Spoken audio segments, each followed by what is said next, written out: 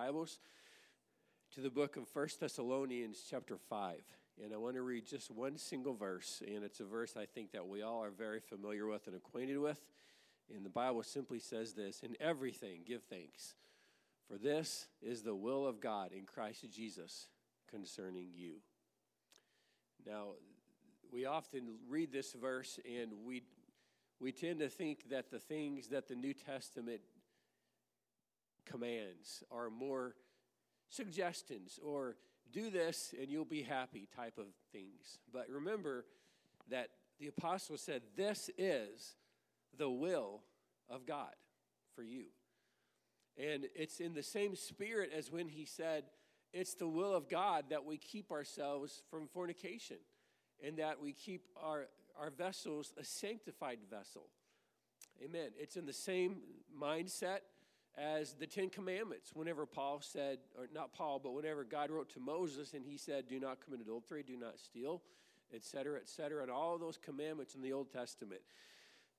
This is the will of God. And there's a reason for it. I want to talk to you about the importance of gratitude. I know it's almost Thanksgiving. We got about a week and a half away before it's Thanksgiving, and a lot of people are thinking of turkey and pumpkin pie and hash brown casserole or green bean casserole and stuffing and of course, you know, what we all value the most, which is family, is what many of us think during this particular holiday. But it's so much more than that. It's a reminder of an attitude that should characterize Christians all throughout the year and not just one particular day of the year. And it's an attitude of thankfulness and one of gratitude. And I think sometimes we don't realize just how important this is. So I want to take just a few minutes this morning, and I want to talk about the importance of gratitude. Let me start off by saying this. Life itself is a gift. If it's the only gift we ever receive, we are blessed.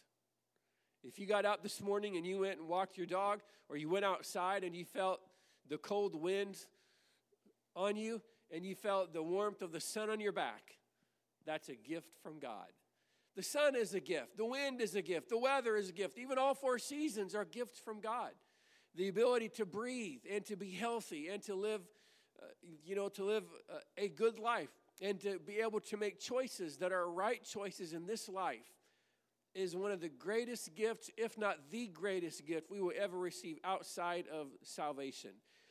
But as is often the case, life can sometimes get ugly, and it can be filled with pain. And I'm sure that I'm not the only one to feel that. Another fact about life is that it rarely, if ever, fully works out the way you had expected or thought that it would. It's like building a house from the ground up. If you've ever done that, if you've ever had the painful experience of trying to build a house from nowhere, and you get the contractor and et cetera, and you know that everything always goes perfectly. The contractors are always on time, and there's never any problems. There's never any zoning or coding problems, never any issues. Wouldn't that be great if it worked out that way? But that is rarely, if ever, the case. There's always additional expenses. And so it never works out the way you thought that it would. But this thought occurred to me this week, that in life you take the good with the bad, because that's kind of what life is. And you always have to keep in mind that no matter what season you're in, and even during seasons where the bad seems to far outweigh the good, life itself is still a gift from God. A statement that I've learned to live by is this: is that God does not always seem to be fair, but he's always good. And fair in the sense of that he gives everybody the same thing, or the exact same amount. And you might look at other people and it might seem like, well, they're so far more blessed than we are, or than my family is. They might drive a better car, they might live in a better house. And some of that might be because maybe they made better decisions, they worked harder, etc. But some of that also is likely due to the fact that God seems to have blessed them in that area more than he has blessed us. And so it doesn't seem like God is always fair in that sense, that that everybody gets the same amount at all times, but God is good in the sense that he does not give us what we deserve.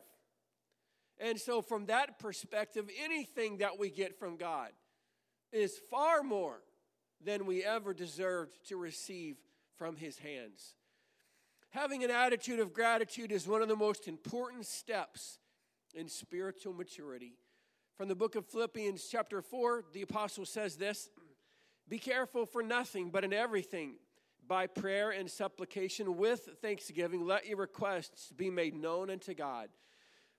And the peace of God, which passeth all understanding, shall keep your hearts and minds through Christ Jesus."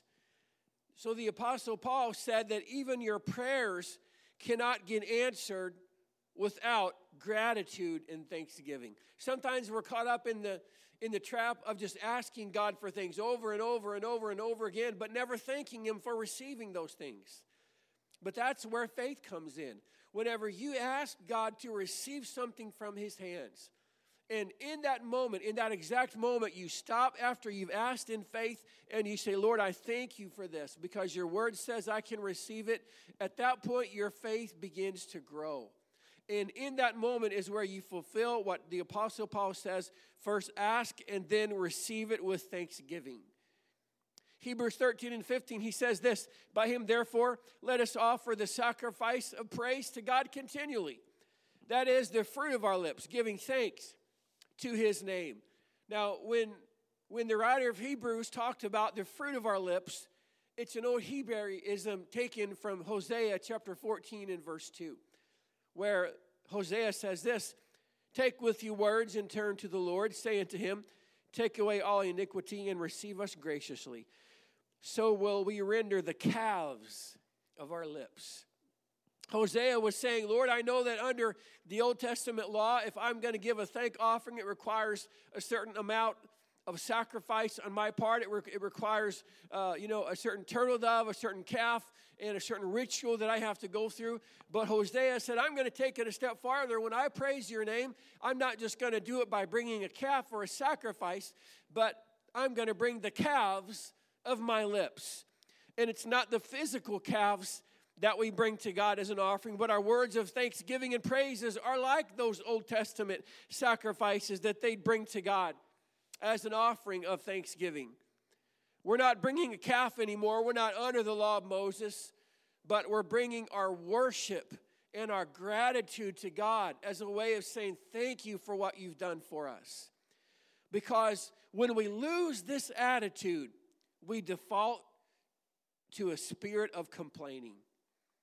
And few things are more spiritually dangerous than complaining. Now consider this, before we go any farther, that everything that we have to be the most thankful for are the eternal things. And all of the things that we complain about are only temporary. And name me one thing that you complained about this year, if you'll just take mental note in your mind, one thing that you complained about this year that was not temporary in nature. And yet everything, the more weightier things of life, the things that we ought to deem, to highly esteem, are the things that are of eternal in value, love and faith and hope and charity. Those are the things that we have to be thankful for. And so the apostle says this, 2 Corinthians 4, "While we look not at the things which are seen, but at the things which are not seen. For the things which are not seen are temporary, but the things which are not seen are eternal." He says, don't look at it. In other words, look not at. As a captain of a boat sets his sights on a singular course, and through the long stormy night and through the stormy gales, he keeps his eyes set on that distant horizon, that one spot where he wants to be. He looks at it, and no matter how much the storms rage, he's got his eyes, he's got his compass set, he's got his heart set on that singular destination, and he doesn't let anything deter him from that. And what he has his sights set on will determine his ultimate destiny. And so the Apostle Paul said, we look not at the things that are, or we look at the things that are eternal, keeping them always in our mind's eye. But it is so easy to get distracted, especially this year when so much has happened and so much turmoil and so many seemingly negative things has happened, it's easy to get sidetracked by those things and lose sight of the things that are of eternal. But make no mistake, this can and will determine your spiritual destiny for all eternity. Let me take you back to the Old Testament, all the way back to the book of Numbers, chapter 14. Now, just by way of setting the context of this, this is after the spies came back from their little spying journey in Canaan, and only 2 came back with a good report, and the rest were evil. Numbers 14 and 20, the Lord said, I have pardoned according to thy word, but as I live, as truly as I live, saith the Lord, the earth shall be filled with the glory of the Lord, because all those men which have seen my glory and my miracles, which I did in Egypt and in the wilderness, and have tempted me now these 10 times, and have not hearkened to my voice. And he goes on to say that they will not see the promised land. They're going to die in this wilderness. But here's the point. The Bible says that they complained, or they provoked the Lord, as he said, tempted me 10 times. As far as I can tell, there were twice at the Red Sea when they said, because there were no graves in Egypt, you brought us here to die. There was twice concerning the water. One was at the water of Marah. Twice about manna. Twice about quails. Once by the calf whenever Moses had gone up for 40 days. And they said, well, he left us here to die, so we might as well worship a golden calf. Might as well have a God that we can see, one that we're familiar with. So we're going to go back to Egypt, not physically, but in our hearts. We're going to go back there. And then the last time was where we just read once in the wilderness of Paran. This was the very last time that they complained. And when they came, and when they were at the entrance of their promised land, and God said to go forward, but they were so disheartened by the size of the giants in the land, they forgot how big their God was. And it wasn't just a lack of faith that kept them out of their promised land. That's generally what we attribute this to, but it was a serious lack of gratitude and thankfulness. Because complaining kept Israel from their promises and only exemplified a lack of faith. The lack of faith, I believe, was only a symptom of what was really in their hearts, and that was they had departed from God a long time ago. And I'm going to prove that scripturally. But all they chose to see was the problems, the challenges, the size of the giants, the heat of the desert, the lack of meat, their thirst for water. And they forgot the miracles and the plagues in Egypt that God had delivered them from and walked with them through.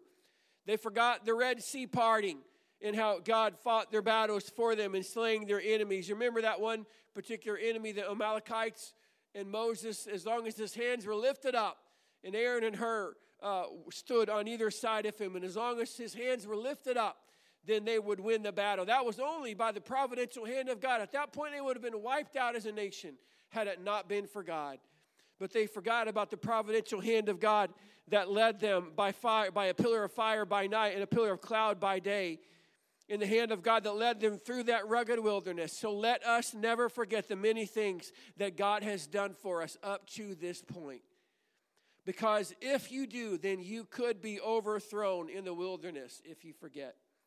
That's why the psalmist says this in Psalms 103, verse 1. Bless the Lord, O my soul, and all that is within me. Bless his holy name.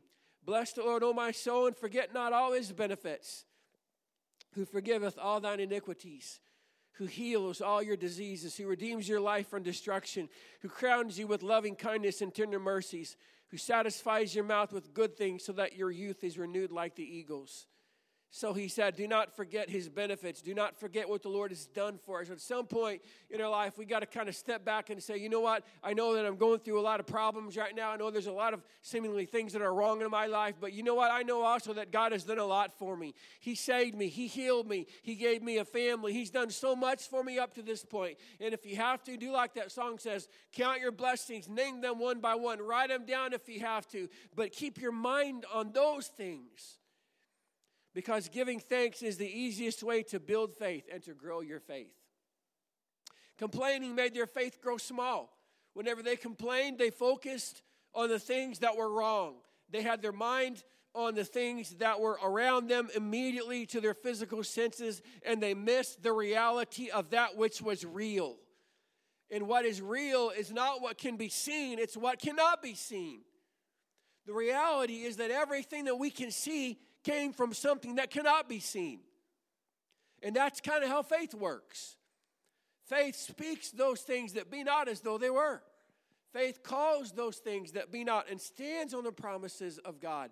But complaining made their faith grow small. It made the people of the land seem like giants. It made a fruitful field seem like a desert with no water. It made a parted Red Sea seem like a watery grave. Whenever they came to the banks of that Red Sea and all they could see was the big, vast sea before them, they forgot the pillar of fire that was literally right behind them, guarding them and guiding them from the Egyptians.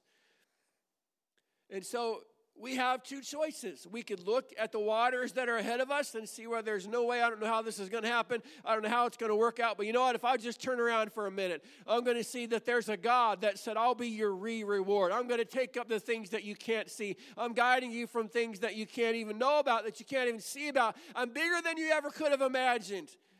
So sometimes we got to be like David in that cave when he was running from King Saul. And in one particular place, he just, in one particular place, he was hiding away in a cave, picked up his pen or whatever he wrote with and said, I will bless the Lord at all times. I know things are bad. I know things are awful. I know it seems like Saul's going to catch up to me at any moment, but I don't care. I'm just going to bless the Lord right now. I'm just going to lift my hands out. And you know what? In that moment in that cave, I believe that God came down and helped David and raised his faith to a new level and encouraged his heart. But complaining sees the things that our flesh sees. Giving thanks allows us to see things the way God sees them and allows us to realize our miracle. There is a distinct connection between giving thanks for God for what you have not received yet and receiving your miracle. Having the faith for that. Sometimes it seems like we don't have enough faith for it. You know, if you don't have enough faith for it, just lift your hands and thank God for it ahead of time. And as you're doing that, you will find that your faith will begin to grow in that moment. If complaining increases doubt, then giving thanks will grow your faith. If only when they had lacked faith, they would have just worshiped God and thanked Him for what He'd done, they would have saved themselves a 38-year journey through the wilderness. How many headaches and problems will we save ourselves from if we learn this lesson of gratitude and remembering what the Lord has done for us? They were overthrown in the wilderness not by the hot desert sand or the intense heat of the sun or the lack of provisions, but by their attitude and their lack of vision. It could be said that their lack of faith was merely a symptom of their dark spiritual hearts and their lack of gratitude. And let me tell you this, they came to a place many times, at least 10 times that we know from Scripture, where they said, God led us here to leave us here. You've led us this far. Matter of fact, those were just about their exact words. They said, well, you brought us out of Egypt to make us die in the desert. You led us here to leave us here. Let me tell you, if God led you out of Egypt, He didn't lead you out of Egypt to leave you in the middle of a snake-infested desert. He's going to keep leading you. He's going to keep His hand upon you. He's not going to let you down. But they forgot the promises of God. And let me tell you this, God had already told them, you're going to go through the wilderness. You're going to get through it. You're going to go into houses you didn't build. You're going to sit in vineyards that you didn't plant. You're going to eat from those places. I'm going to send the hornet and the plagues ahead of you, and I'm going to drive out those 7 nations. And while I don't drive out, I'm going to give you the faith to drive it out. But they did move into that place. But before they did, man, God had to get the Egypt out of them. From Hebrews chapter 3 and verse 7, the Bible says this, wherefore, as the Holy Ghost says, today, if you will hear His voice, harden and not your hearts, as in the day of provocation, in the day of temptation in the wilderness, when your fathers tempted me, proved me, and saw my works 40 years. Wherefore, I was grieved with that generation and said, They do always err in their hearts, and they have not known my ways. So I swear in my wrath, they shall not enter into my rest. Watch what he says now. Take heed, brethren, lest there be in any of you an evil heart of unbelief in departing from the living God. There is a cycle here that is mentioned in the book of Hebrews. And if we read right over it, we kind of miss it. But first, he mentions the day of provocation in the wilderness. This is unquestionably in that passage in Numbers 14 where we read, where they were at the banks of their promised land, and the spies came back with an evil report. At least most of them did, except but two.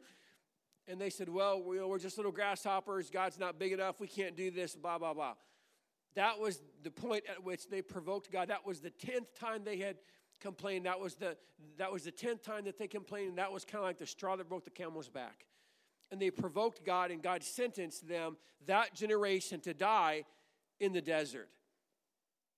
And it was because they were complaining and not having gratitude. And so that in those places where they complained, their faith shrunk more than it had before. And in the times whenever God had given them chances to grow their faith, instead it didn't turn into a spiritual growth. It came into like going back and a lack of faith, receiving less faith. And so sometimes when we pray for faith and God sends problems our way, and we're like, Lord, I just want faith, but I don't want the problems. Well, everybody wants the miracle, but nobody wants to be the miracle. But if you're going to have greater faith, then God's got to give you some mountains to climb. Amen. And so it led them to be overthrown in the wilderness. But more than that, it made them to depart from the living God. Verse 12 again says, take heed, brethren. This is after they've been provoked, after they provoked God, and after they've turned their heart away, after it says that God swore in his wrath that they would not enter into his rest, that is, not enter into the promised land. He says, take heed lest there be in any of you like they had an evil heart of unbelief, and that spirit of unbelief made them depart from the living God. In other words, it led them to be overthrown in the wilderness. And more than that, it made them depart from the living God in their hearts. Oh, they still had their religion. They still had their pillar of fire by night and their pillar of cloud by day. They still had their rituals and their ceremonies and their thank offerings and their blood sacrifices and all these other things. But what they did not have was a heart that was turned to the Lord and was perfect before God. They had departed from God. And while their hearts were turned away, Satan crept in and stole their faith and kept them from fully realizing all that God had spoken to them. This is so gravely important, especially this year, because we have seen all hell break loose in 2020. And if we are not careful, it can be easy for us to allow the problems and the issues and the trials of 2020 to steal our faith away from what God already said he's going to do. Now, in case you need a reminder or a faith builder, let me tell you, we are going to see the greatest revival that this world has ever seen. I don't know who's going to be president. I don't know who's going to have the House or the Senate. I don't know what's going to happen in the world. But I know this. God already said, my glory will fill the earth. In those days, I will pour out my spirit upon all flesh. We are living in that days where we are going to see a torrential downpour of the Spirit of God. We are going to see millions come to the Lord. And we are not far off from that great and mighty harvest coming in. Amen. But Satan wants to steal our faith. And if we are not careful, we can miss what God wants to do in this hour. So gratitude opens us up to what God has for us. When I say, Lord, I thank you for what you did for me. And if you don't feel much faith when you say that, then keep saying it. And say it over and over and over again until you feel faith. But unthankfulness opens us up to the voice of Satan. It opens up our hearts to the voice of Satan, and you can depart from God in your heart without ever leaving your place of service, simply by your lack of faith. And you know what? Whenever we read from the book of Matthew, in one place, Jesus said, they're going to come to me in that day, and they're going to say, well, Lord, we did many mighty miracles in your name. And And we healed the sick. We raised the dead. We cast out devils. We did all these great things. We preached. We taught. We ushered, etc. We serviced. I was in the welcome grounds. I did all these things. But he's going to turn away as if he had never known us and say, depart from me. Because the truthfulness of it is that when we don't have an attitude, then a good attitude towards God and gratitude, then we open ourselves up to the voice of the enemy, and an evil heart of unbelief creeps in, and it makes us depart from the living God, and you can depart from him without ever leaving your place of service. And they reached the point, they meaning Israel, where Jesus said to them, this is in Matthew 15, this people draws nigh unto me with their mouth and honors me with their lips, but their heart is far from me. In vain do they worship me, teaching for doctrine the commandments of men. They taught the Talmud, which was the oral tradition of the Jews. That was, in that place where they said, you got to wash your hands before you eat, or everything you touch is considered unclean. That was just Talmudic Pharisaical teachings. That was passed down somewhere in Babylon. They wrote all that stuff down. The Kabbalah, which was a mystic book of the Jews. They had all these extra biblical revelations. And Jesus said, none of it means anything. All of the extras that you're adding in mean nothing. What I want is a heart that's on fire for God. A heart that is steadily seeking. A heart that is eager to believe. You wonder why he had to come to a virgin. They say, that Mary, the mother of the Lord, was probably only about 12 to 14 years of age whenever she was impregnated by the Spirit of God with the baby Jesus. And you wonder why that he came to her. Maybe it was because she was maybe the only one who was willing to say, be it unto me, Lord, according to thy word.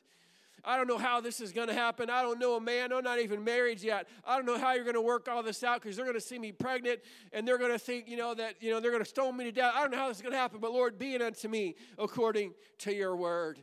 And it took a 12 or 14-year-old virgin who didn't have great status in Israel, but the Lord appeared to her and did great things because she was quick to believe God.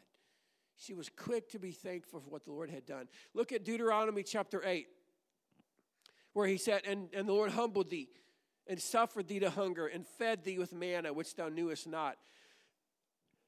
Neither did thy fathers know, that he might make thee to know that man does not live by bread only, but by every word that proceeds out of the mouth of the Lord doth man live.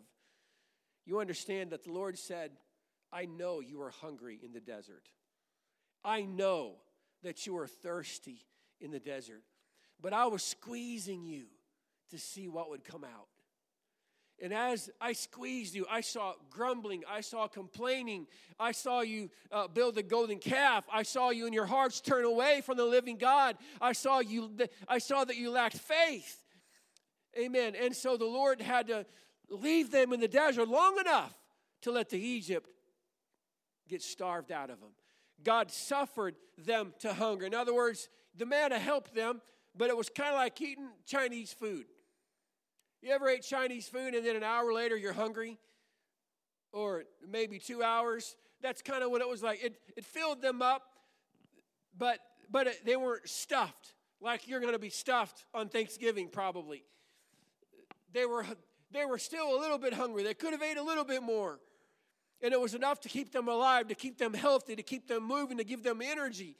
But they remembered the times in Egypt where they had the garlics, the leeks, the onions. They had all these vegetables. They had all these the fish and everything that they had. And they said, we want to go back to then, because then, we ate to our full and we were stuffed. But the Lord was saying, I'm literally starving the Egypt out of you right now. You're in a season right now where you don't have more than enough. But you've got to realize, when you don't have more than enough, I am your more than enough. I am your more than enough. I am your God. I am the Lord. I will not leave you. I will not forsake you. And when you don't have food on your table, God said, I'm going to provide for you. I'm not going to leave you here. But sometimes it's not more than enough. Sometimes it's just enough, because we have to realize that when all we have is just enough in the material world, our God is more than enough. If I can hold on to my gratitude for the things God has already done for me, I can survive whatever another day in the desert may bring.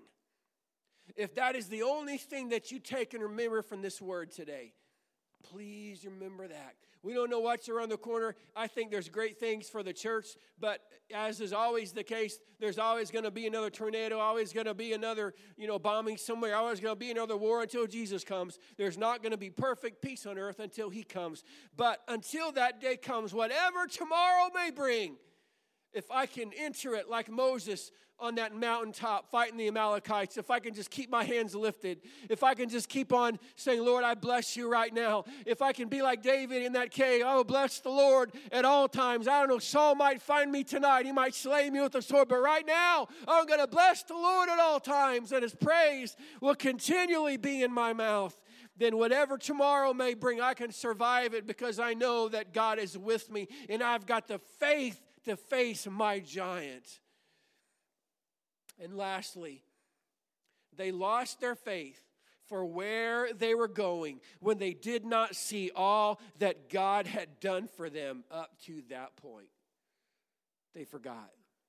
All they saw was been eating manna for 25 years. I don't care how much you like something. You eat it every day, every meal for 25 years, you're going to get sick of it too, even if it does come from heaven. But that was the point. God was starving the Egypt out of them. But all they saw was those snakes in the desert. All they focused on was the heat, the burning heat of the sun.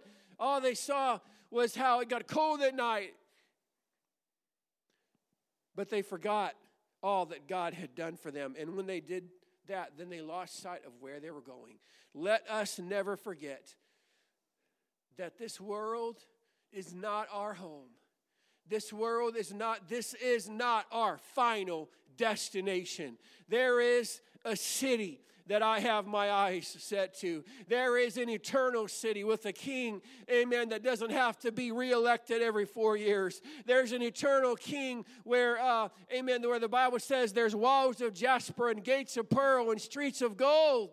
An angel choir singing there. I want to make that my home. This world is only temporary. So why should we focus on that when God has so much more in store for us? As the scripture says, eyes hath not seen and ears hath not heard. Neither hath it entered into the heart of man the things that God hath prepared for them that love him. It's going to be greater than we could ever imagine. It's going to be bigger than we ever could have dreamed of. It's going to be better than our wildest dreams could ever hope to be. One day when we see him face to face, it's going to be worth it all. And when they finally had made it through their wilderness journey, when they finally had crossed through the wilderness, and on the banks of the Jordan River, that generation remembered that God has already done something like this before. You see, they came to the banks of the Jordan River, and at that point, the Jordan River had overflowed its banks. So if God is going to do a miracle, it's going to be even more of a miracle than what it had been if we had came earlier, before the Jordan had overflowed its banks. And sometimes God waits until Lazarus has been dead for 4 days before he gives us his miracle. Because all we want, like the disciples said, Lord, I think it was Mary that said, Lord, if you had been here, my brother had not died. Mary was just thinking, Lord, I want you to heal him of whatever this was. And God would have certainly got the glory for that, but Jesus was thinking so far, so much more bigger than what Mary and Martha and even all his disciples were thinking of. They wanted a simple healing, but Jesus was thinking of a resurrection from the dead. He was thinking of a timeless miracle bigger than their minds, bigger than they even had faith to believe of in that moment, because nobody had ever done that. Lazarus come forth, and he came up out of the grave. And so Jesus, God's sights and visions is always bigger than ours. But they came to the banks of that of that Jordan River, and they remembered, it seems like we've been here before. My father told me about this story that they came to the banks of the Red Sea about 40 years ago. And that generation did not grumble and complain and say, oh, we're just going to die here. That generation did not do that. That generation lifted their hands in faith and said, God, what will you have us to do in faith? And then God knew, okay, now I know that you're ready to walk and to come into everything that I have for you, because you're not looking at all the problems. Instead, you're looking to me. And what happened? The Bible says that the Lord commanded Joshua, the priests that bear the Ark of the Covenant, to go into the water first. And as soon as their ankles touched the banks of that river, the waters parted on both sides, and they went across on dry ground. And whenever they had came through, Joshua took 12 stones from the Jordan River. And the Bible says this in Joshua 4. And those 12 stones which they took out of Jordan did Joshua pitch in Gilgal. And he spake unto the children of Israel, saying, when your children shall ask their fathers in time to come, saying, what mean these stones? Then you shall let your children know, saying, Israel came over this Jordan on dry land. For the Lord your God dries up the waters of Jordan from before you until you are passed over, as the Lord your God did to the Red Sea when he dried up from before us until we were gone over. One day, our children or our children's children are going to ask us about 2020. One day they're going to ask us about that pandemic. And I hope in that day you don't talk about how bad it is and how awful it was. I hope you're able to look at your grandchildren in the eyes and say, you know what, things were bad, but I've got some stones here. And these stones were not just symbolizing that I had to pass through a Jordan River or a Red Sea, but the stones symbolize the fact that God brought me through. He did something that I could not do in my own abilities. He did something that I may not have even had the full faith for. And we can look back on 2020 and we can see all the bad things that have happened and all the horrible things that have happened this year. And you know what? All I can say is I'm going to take a stone out of that river and I'm going to place it on the banks of that river. And I'm going to say, this is the moment that God did something great for me. He led me through. Amen. Times, finances were bad. The stock market crashed. There was a global pandemic. But I'm still standing here by the grace of the Almighty God. I still got my hands lifted up. I've got more faith now than I had 365 days ago. Not because I'm so great, but because we kept an attitude of gratitude. And we will walk into everything that God has for us if we keep this attitude. Amen. And as you give thanks, and as you stand there, and as you give thanks, I promise you, your faith will grow.